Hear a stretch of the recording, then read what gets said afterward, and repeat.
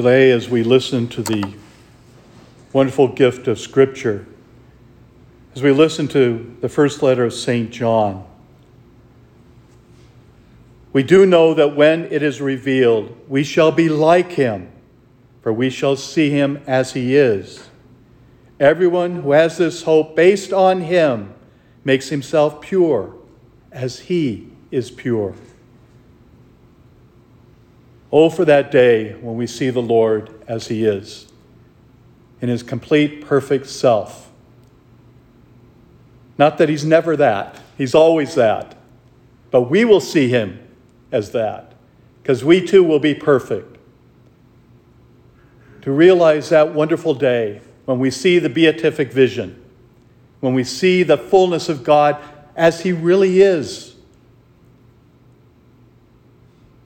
In our own finite world that we live, it's hard to see that. We only get glimpses here and there. Those times when we have really experienced God's presence in our lives. Those days when we have that wonderful vision, that we can see clear the wonderfulness of God's presence in our lives. It doesn't happen very often, but when it does, it gives us such a high to recognize he's with us and he cares so much for us. We get a glimpse of that every time we come to Mass. When we come forward to receive the Lord in the fullness of who he is in the Eucharist. That he's present to us. He gives himself to us. And we consume him in the fullness of who he is. He takes us within himself to live that life of faith and grace that he's bestowed on each and every one of us. As we listen to this wonderful gift of the Beatitudes, it seems so obvious in the first part of it. Those things seem to be wonderful. But then comes the end of it. Blessed are those who are persecuted for the sake of righteousness, for theirs is the kingdom of heaven. To be persecuted, that's not easy. We've all had that in an experience in our lives when we felt persecuted. People not understanding us for who we are, especially in our faith, when people condemn us for what we believe. And that's happening throughout the world today. There's martyrs all over the world today, both physically, spiritually, and mentally. Really challenged into what we believe and how we live our lives according to that belief. Blessed are they when they insult you and persecute you and utter every kind of evil against you falsely because of me. Then he ends, rejoice and be glad, for your reward will be great in heaven. None of us want to suffer. We all want to get through this life without any suffering.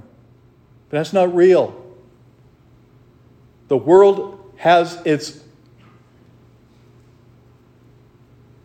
kingdom against us. Satan is working against us. He doesn't want us to live in the fullness of God's presence and love. That's been from the very beginning. When Adam and Eve were tested in the garden, he wanted to destroy their relationship with God. Where do we live in that relationship with God? How often do we say no to God? How often do we really refrain ourselves from accepting the grace and blessings he has to offer us?